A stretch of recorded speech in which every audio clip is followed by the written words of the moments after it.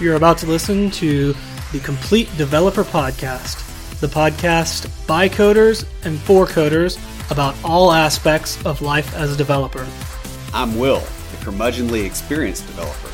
And I'm Beej, the optimistic newbie developer. All right, Will, what's been going on with you? Well, I'm back to working on a side project after a pretty long hiatus, about a month and a half, I guess. It's in the agricultural space. It's pretty interesting. You can check out our marketing site at Agulus. That's AGULUS.com. It's kind of a trading platform for commodities. We're slowly getting all the pieces together. Yeah, hey, how's Matt doing? I haven't talked to him in a while. He's doing good. He had a very long honeymoon. Awesome. Well, it got cut short by 3.5 weeks, but it's still over a month. So I'd say it went pretty well. So anyway, that was the reason to kind of fizzled out a little bit. Oh, it's still really nice. I only got a week. Yeah, same here. Also, speaking of honeymoons, when this episode airs, will be my 10th wedding anniversary. So that's, of course, we record ahead of time, so we're a little bit ahead of that at the moment. So that's what's going on with me. What's going on with you? Well, I want to start off by saying happy birthday, Addie. Today, the day that this posts, is my niece's 5th birthday. Happy birthday, Addie. Enjoy your website. Recently, I've been playing around with a lot of HTML, CSS, and JavaScript. Pretty much building a small website for my niece's birthday for her to kind of enjoy. Flash is her name. Then I put a little JavaScript game in there, too, for her to play with. Nice. So what's it look like? It looks like a 13-year-old girl would have made it in the 90s, to be honest with you. Actually, I put it up on my GitHub repo, and that was one of the comments I made about it. I'm like, look, this is for a 5-year-old, and it looks like it was made in the 90s by a 13-year-old girl. I messed up my account on Azure trying to delete a resource group. I accidentally deleted my entire subscription. That caused some headache for a few days. Finally got it back up and running. Also, by the time this airs, the JavaScript 13K games competition will have finished. As of the recording, I'm still working on my submission. I got another week to finish it out. That and only other thing I got going on really is I'm moving my blog from a Blogger account over to my WordPress site. Was doing that when I deleted the wrong thing on Azure, and so had to start all over there. So you're hosting WordPress on Azure? Yes. Or Azure. I don't know, whatever you call it. It sounds prettier when you say Azure. Yeah. It sounds vaguely French or something. I don't know. It's not really French. It sounds... Je ne parle français un peu. Okay. I took 3 years of French in high school. I'm sorry. All right. So, guys, this episode, we are starting a series on special health concerns for programmers. We're going to start talking about physical health, then we'll have one on social health, mental health, and we'll finish up with financial health. Yeah, it should be some pretty good stuff. Just a lot of things that I've observed, Beej has observed, and random people who have very good search ratings on Google have observed. There'll be a lot of links in those show notes. Yeah. All right, let's play that wonderful music. Play that crappy music, white boy.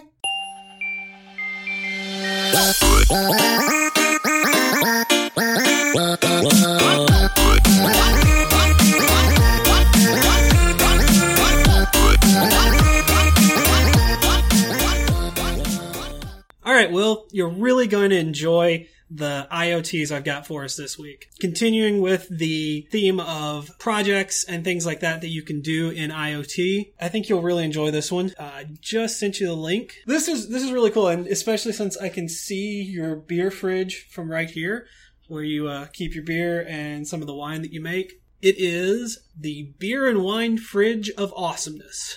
And this can be found at raspberrypi.org. Under the blogs, it's listed as Beer and Wine Fridge of Awesomeness. It's really awesome, hence the name Awesomeness. It was designed by Jamie Bailey from Initial State. And Initial State, I'm going to eventually do an episode about them. They are an Internet of Things data solutions company, and they have a lot of really cool stuff on their website. This in particular, it's pretty much all the parts. It lists out all the parts you'll need, the diagrams and plans plus a link to the GitHub repo that has the code, which is written in Python. It has links for everything, but it doesn't have the prices, so I kind of put it all together. If you don't already have a refrigerator, which of course that's the most expensive part, it's about $600 for the whole thing, which is kind of expensive, but then again, you are also buying a $400 refrigerator for it. If you don't have the fridge, it's about $200. So if you do have the fridge, it's about $200. Oh, if you do, I'm sorry. Yeah. Okay. If you do have the fridge, it's about $200. Most of that goes towards two of the parts that are really the most expensive. The Raspberry Pi in the CanaKit Pi 2 Ultimate Starter Kit, that's about $100. It also lists out the specs and what parts of the kit you're going to need. I looked those up on Amazon, and that's roughly $75. Really, you're going to save money by buying the full kit because you'll get a lot more than just those parts. So what can it do for you? It sits on a Wii balance board, so it can tell you when something is removed. It has a temperature sensor. It can keep track of the temperature in the cooler. And it has a sensor on the door to tell you when the door is opened. So that way, if you, according to the site, you'll be able to tell when your 17-year-old nephew tries to steal one of your beers. It's handy. I do like that it's a Wii sensor because, I usually get my Wii sensor activated when I drink a lot of beer. So that's good to know. Well, the Wii balance board is $50 on Amazon, and I looked up some Bluetooth-enabled scales. Those are $30 to $40, so you might save a little bit of money, but all the specs are for how to connect the Wii board. You'll spend more time trying to figure that out. The other things you'll need are Bluetooth adapter, waterproof digital temperature sensor, magnetic contact switch to tell when the door opens and closes, felt pads, and then the most expensive part is be a $400 refrigerator. If you already have one of those, it's not that bad. If you already have a Raspberry Pi that you're not using, then the parts are a lot less expensive. Nice. That's pretty cool. I think that'd be, more than anything, that's a great example of some things that you can do with Raspberry Pi and some of these other lightweight boards. The blog on raspberrypi.com, and I'll put a link to it in the show notes, it's got a lot of different projects that you can do. This is just one of them. I'm picking out a few for different episodes of IoTs. In this episode of the Complete Developer Podcast, we're going to discuss health issues related to software developers and the software development community. BJ will be doing most of the talking this time because he's had some med school, and I've not. I'll be periodically chiming in as useful, but mostly I will not be chiming in. Having some med school, is that like, having some whiskey? Or being sort of pregnant? Yeah.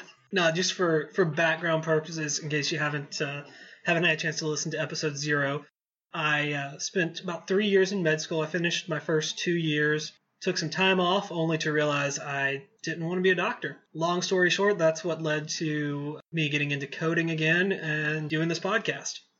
To start off, we will talk about diabetes and obesity, some health concerns around that, some of the things that lead to obesity, which leads to diabetes, type 2 specifically, is a sedentary lifestyle.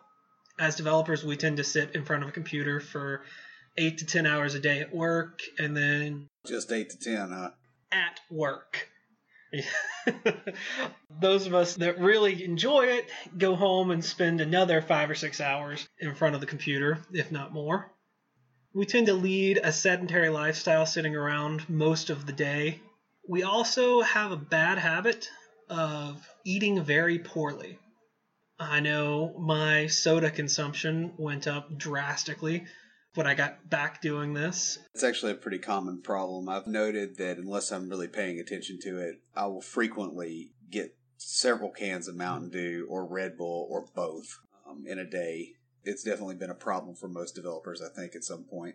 I know I'm a big fan of the Monster energy drinks. I got into those in med school, and still not very healthy to take in that much caffeine. So I guess, do you want to explain what happens or what the causes of type 2 diabetes are, or like what the progression of the disease is? Sure, we can go on into that. So, like I was saying, we have a sedentary lifestyle, we eat poorly, and a lot of us don't get enough exercise. That's true across the board, not just with developers, but type 2 diabetes it comes from an overuse of the cells in the pancreas that create insulin. Those are the beta islet cells. What happens is the body overproduces insulin to deal with the increased sugar that's in the blood, and you start to develop a tolerance. Most of the type 2 diabetes medicines specifically address that concern and help the metabolism. They act to help the insulin metabolize sugar. So can you talk a bit about what the purpose of insulin is? Okay. Metabolically. Insulin is a hormone released by your pancreas in response to chemoreceptors in your blood vessels that tell it there's too much glucose or sugar in your blood. What it does is it is a messenger, and it goes and then tells the liver and your muscles to start absorbing sugar. And the thing about type 2 diabetes is this is the type that is very much unavoidable. There is some genetic predisposition here, but this is something that with lifestyle changes can be avoided. So you meant avoidable earlier. You said unavoidable. Oh, yes. It's all right. As opposed to type 1 diabetes, which is frequently not avoidable because of viral activity and those sort of things. It can be viral. Type 1 diabetes is completely different from type 2.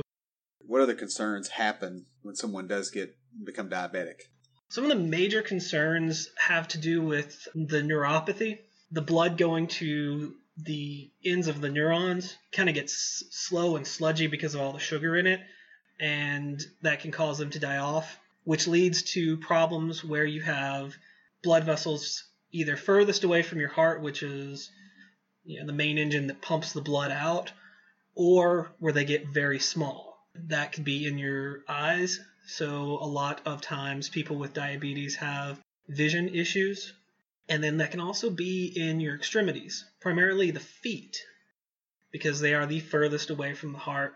My mother is a nurse at a foot clinic, and the majority of her patients are diabetic, and they come in for foot care because the nerves die off at the bottoms of their feet, and they can't feel pains and ulcers developing down there. There's also a lot of vascular concerns. Like I said, the neuropathy has to do with the sludginess of the blood coming to the nerves. It increases your risk for almost every other health issue out there, especially cardiac issues. Wow. I don't guess that's entirely new to anybody, but it is pretty frightening when you put it all down like that. We see diabetes pretty commonly in this community just because of the way that people tend to conduct themselves. The long hours, the lack of appropriate exercise, easy access to junk food. This is kind of a fairly critical health problem sweeping through the community. And it really is sweeping all over America in general, and I guess the entire Western world at this point, because we've exported American dietary habits to a whole lot of other places rather successfully. So in addition to that, what's another problem that we tend to see? Well, one thing that really comes to mind after the obesity diabetes would be back and neck issues. This is an area of interest for a lot of people. A lot of people have sore necks and sore backs, not just in the developer community, but it tends to be a big issue because of sitting and mostly our posture. Leaning over, working on a computer creates poor posture. And I've actually been able to get a few tips on how to adjust your posture, things you can do in the office that will help you. And I'll include a link to this in the show notes. It's from spinehealth.com. And these are ways to adjust your work environment to better your posture. The first thing is having your screen sitting at eye level. The top 1/3 of your screen should be in line with your eyes. Sitting here right now at Will's desk, I am not doing this because my laptop is just below my eye level. At home, I have this set up to where my eyes are right at that 1/3 of the screen. The next issue has to do with where you set your keyboard. Your forearms should be parallel with the floor. This helps to reduce strain on the muscles in your arms as well as in the muscles in your back. And I'll get into that a little bit more later on. Your elbows should be at your side, not flared out. That reduces the strain on muscles in your back. If you think of muscles like a pulley system, the muscles that lift your arm are not in your arm, they're in your back, pulling on the bones of your arm to lift it up. Makes sense. And I guess that also makes sense why the position of your head when you're looking at the screen can hurt your back as well, because your head is pretty freaking heavy. Let's say you were holding a 10-pound weight stretched out all day. I can see how that could put a pretty significant strain on all the infrastructure, I guess, going up and down the back. Exactly. There's a concept that we learn about in school called tensegrity. It's also in physics as well, but it's the idea that the body is all connected through the skeletal and muscular system. So where you place your arms can affect your back and your hips by putting strain on those muscles. Makes sense. Leads to the next 2 points. Your feet should be flat on the floor with your thighs parallel to the floor. You don't want your feet up leaning back, or you don't want your chair too high to where your feet don't touch the floor. I frequently find problems with chair height because to get it where you can go, where the chair goes under the desk, it's so low to the ground that I can't get my thighs parallel to the floor. So I have to actually adjust quite a bit. I've got a footrest under the desk, and it seems like it takes forever to get my chair set up exactly like I want it anywhere that I go. I think, honestly, one of the best ways to irritate another developer, just as an aside, is slightly adjust their chair. The chair that I'm sitting in here is very similar to the chairs we had in med school in the classroom, which are very nice chairs. So anyway, we've discussed office chairs, and you were talking about a lot of upper back things that were going on. Do you have any more suggestions on the postural? Not so much on the posture as much as getting up and moving around. And this will come up a couple of times throughout this episode, where just getting up and walking around helps to relieve a lot of the strain that you're putting on your body. Another one, we talked about setting comfortable heights. Some other things to do with the chair are not just the seat height, but also the seat width and depth, as well as lumbar support, basically low back support. Can you circle back around to the seat width and depth a little bit? I mean, what do you mean by that? Your seat should be wide enough and deep enough to support your frame comfortably. According to spinehealth.com, usually 17 to 20 inches wide is the standard. The depth from front to back of the seat needs to be enough so that you're sitting with your back against the backrest while leaving approximately 2 to 4 inches between the back of the knees and the seat of the chair. You don't want your knees right on the edge of the chair, so that's going to cut off circulation to your legs. And with the lumbar support, you want sort of an inward curve if you're going to be sitting for long periods of time. The spine, a lot of people tend to think of it as just a straight string of bones, but it's not. It's more of a curvature, kind of an S curve. You want to support that curve because if you don't have that there, the pressure is put on your muscles in the low back to maintain that curve. Another thing that people don't think about but can be very important is the material the seat's made out of, especially the padding. It needs to be enough padding to be comfortable, but not so much that it engulfs you, because that can cause lack of circulation. Or you just fall asleep in the office. There's that problem too. That's true. Also, having a cloth fabric that breathes is preferable to harder surfaces because, well, I don't know about you, but I have leather in my truck, and in the summer I deal with a lot of sweat. Yeah, you stick to the seat. Some things that you can do to help prevent back pain, or if you do have it, to relieve some of it, mainly are stretches. And I'm not going to go into the details of specific stretches, but I will post some links in the show notes to stretches you can do at the desk in your office, and that'll be on WebMD. On spinehealth.com, there are some chair stretches that you don't even have to get out of your chair to do that can help with your low back and upper back.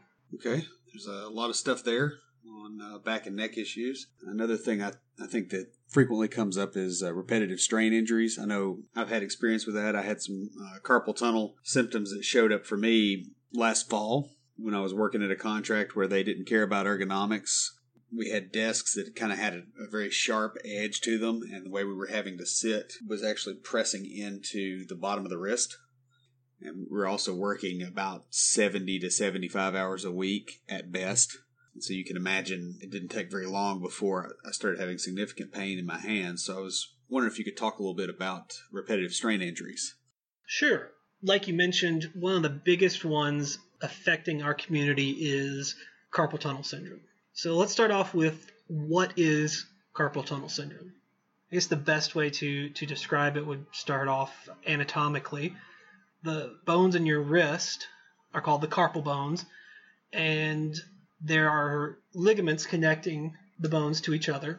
On the radial side, or the thumb side, they create a tunnel that the nerves and blood vessels flow through to get to the bones, skin, muscles, and nerves of your hand. What happens is, with strain on that area, especially moving those around, remember I said your muscles are like pulleys, so the muscles that move your hand are in your forearm.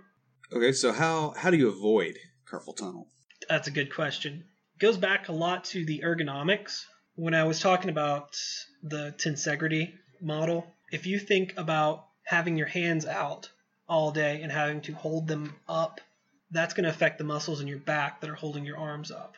That's going to cause tension there that goes down your arms and ultimately leads to swelling. So having that good ergonomic, relaxed position is going to help a lot. Other things that you can do, they have special keyboards specifically to help with that, as well as padding for the wrists. There's also several stretches that you can do, which is kind of funny because some of those stretches are related to the tests that doctors do to determine if the pain or numbness is caused by carpal tunnel. But what it is you're stretching that out. When you have flare-ups, one of the main ways to treat it is with anti-inflammatories, NSAIDs, non-steroidal anti-inflammatories. That would be things like ibuprofen or naproxen sodium, those types of things, Aleve and Advil. What you want to avoid is acetaminophen or Tylenol, because while that will help with the pain, it won't reduce the swelling. It's not an anti-inflammatory, it's just an analgesic.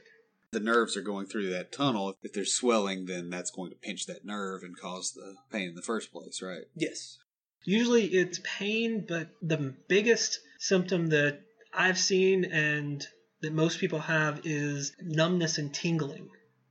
Yeah, that's what it did to me, although I did have a significant amount of pain, especially towards the end of the work week when it was getting up in the 60, 70-hour range. It really started hurting. It was getting to the point where I couldn't grab the steering wheel with my left hand. Couldn't make a closed fist without significant pain. And I solved the problem by simply not being employed there anymore. That is one solution. Another one would be to take regular breaks to stretch your wrists out, taking your wrist and pushing down on it. It's kind of hard to see on, podcast what he's doing. He's basically like he's got his palm towards the floor and he's grabbing the top of his hand and twisting it around. It's almost, if you're familiar with martial arts, a lot of these stretches are very similar to positions that would constitute a wrist lock of some sort. That's essentially what you're doing. You're overstretching. That's what this set of stretches is. And I think you're going to find some stretches and put them in the show notes. Yes. Some from both WebMD and AOA.org. AOA is the American Osteopathic Association. So another widespread problem in this industry tends to be vision problems. We're not exactly built to stare at a bright white screen or stare at a screen, period, especially for hours and hours a day. Can you talk a little bit around what sort of problems tend to come out of vision issues related to computing? Yes, there's actually a specific syndrome called the computer vision syndrome. And I'll kind of go into some of the symptoms involved in that. Those would be eye strain. That's where it's difficult to focus, especially on nearsighted things. Our eyes are designed for distance vision, and the lens contracts to view things closely. So having that screen in front of you, it's putting a lot of strain on the lens all day long to contract. It's very similar to the muscle strains in your neck and shoulder and back area, only it's much smaller muscles in your eye. That can lead to blurred vision, dry eyes, and one important thing that can really mess your workflow up is headaches. I know when I was in med school, all of our books were online. We bought a few textbooks just to have them, mainly for the illustrations. After about a year of school, I started getting sort of migraine or cluster headaches. They'd usually come a day or two after a test, where I had spent the last 48 hours studying pretty much, getting very little sleep, and sitting in front of a computer screen, either reading from a book or reviewing PowerPoint slides from lectures. One thing that does help is being in a dark room without your computer screen on. A lot of times sleeping helps, just completely relaxing those muscles. The other issue would be the neck and shoulder pain, which we've already talked about. That's related to the eye strain. I would imagine as well that when you can't see what's on the screen, you tend to shift your posture, and you tend to shift it into something that maybe is not so good for your neck and your back as well. Exactly. That's some of the symptoms of this. Now, I want to talk about some of the causes, especially the ones that we can avoid. And I'm getting this from allaboutvision.com. The first one that they mention is poor lighting. So I know I said a dark room. That's more for when you get the headaches. You're talking about sleep lighting or relaxation lighting, not work lighting. Yeah. You want to position your computer screen to avoid glare. That's a big problem on digital screens. We have anti-glare screens now, and anti-glare screen covers I've even seen for older monitors. The other issue is improper viewing distance. Like I said, there's the viewing position where you want to have your eyes level to the top third of the screen, but you also don't want the screen too close or too far away. Is that just due to the size of the text and items that you're looking at on screen, or is that due to the amount of light coming off of it, or what's the concern there? Really a little bit of both. You want to adjust the brightness of the display so that it is approximate to the same as those in the setting around you. So if you're in a darker workspace, you want a darker screen. If you're in a brighter workspace, you want a brighter screen. So it sounds like you just want to be able to see it well, and you can kind of eyeball it, right? Yes. Are there actual guidelines somewhere for this? Not any specific guidelines that I have found or learned about in school. The main things are you want to minimize the glare. You want your screen close enough to where you're not straining to see it, but not so close that it's overbearing your eyes. Having a newer, specifically LCD display helps as well. What about other vision problems? Do those kind of contribute to computer vision syndrome as well? Yes, that's a good question. Uncorrected vision problems, it goes back to the distance to the screen, how bright, how big the text is. If you have trouble seeing the screen at a good distance, you should definitely have your eyes checked. I would say anyone working in the industry should have regular eye exams at least every other year. Because as we age, our vision does change slightly. Right. Well, for instance, macular degeneration runs in my family, and my grandmother used to paint. Got several of her paintings here in the house, and she's blind now. She can't do it anymore. And that was because, well, partially it was because she had a form of it that really couldn't be treated. She also apparently she's got 2 forms of macular degeneration, or it's switched. I'm not exactly sure what's going on there, but the kind she has now is treatable, but she's already basically legally blind. It's a bit too late. So definitely the eye exams are very important. You got to realize that's your input source as a developer, and your hands are your output source. Your back is the platform that you're sitting on. If any of those things are broken, you're going to have problems. It's actually a really good analogy there. I like that. Yeah, and then you got to have the bladder so that you can you can get rid of the caffeine, right? Well, you shouldn't be drinking as much caffeine. I already stated that, though. Yeah. So the last one we had on the list is a bit more of a scary, more pathological thing that doesn't happen as often as these others, but when it does, it's extremely destructive. It's frequently fatal. I guess diabetes is as well if it's untreated, but this is one of these things that creates an emergency situation, and that is DVT, which is deep vein thrombosis. You'll occasionally hear about it with air travelers, people that have sat down for too long, and I've read up on this a little bit, but well, this is one that hits kind of close to home. Talking about air travel, a few years ago when I was in school, I went on a trip for a medical mission down to central Mexico with a couple of doctors and a group of high school students.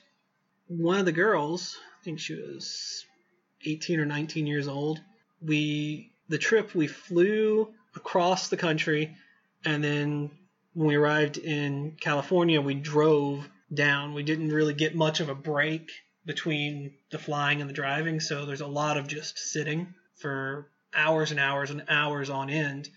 Well, the night after we got there, about 2 or 3 in the morning, she came to one of the doctor's rooms and knocked on his door because her leg had swollen up to about twice its normal size.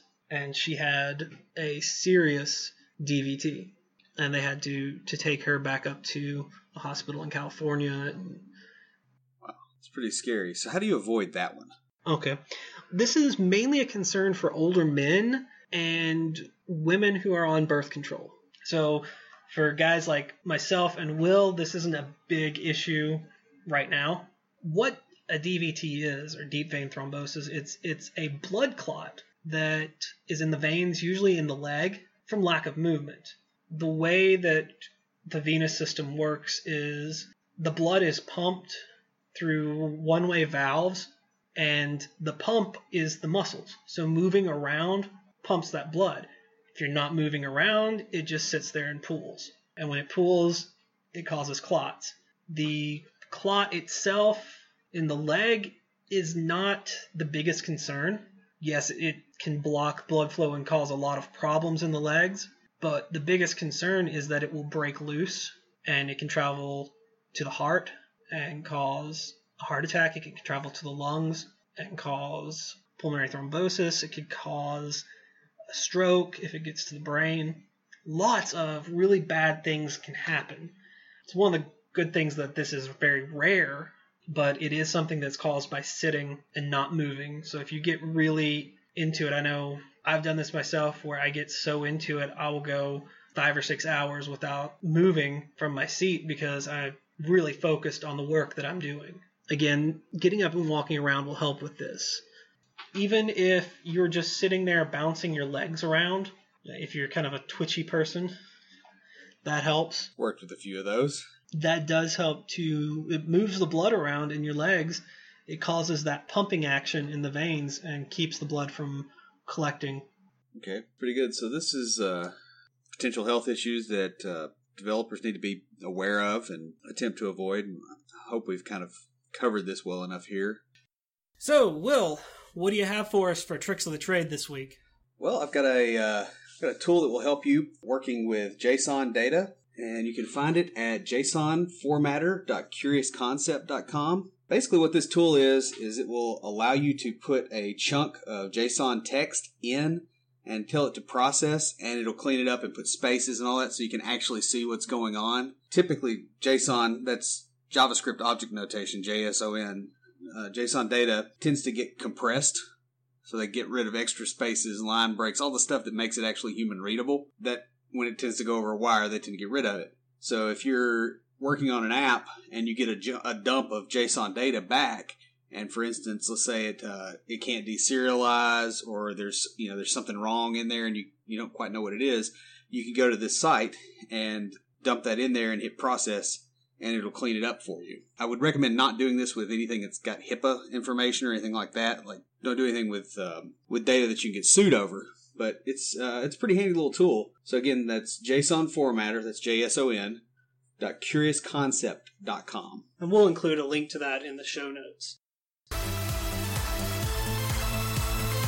If you have a question or comment for us, please email us at neckbeards@completedeveloperpodcast.com. Our theme music is an excerpt from Stand By for Titanfall by Pure Bells, available on SoundCloud and licensed under Creative Commons. The intro music for IoTease is OMFG Hello by Argo Fox and is also licensed under Creative Commons and available on SoundCloud. For references, show notes, and to sign up to our email list, be sure and check out the website at www.completedeveloperpodcast.com. You can also follow us on Twitter at CompleteDevPod and like our page on Facebook to keep up with news about the show.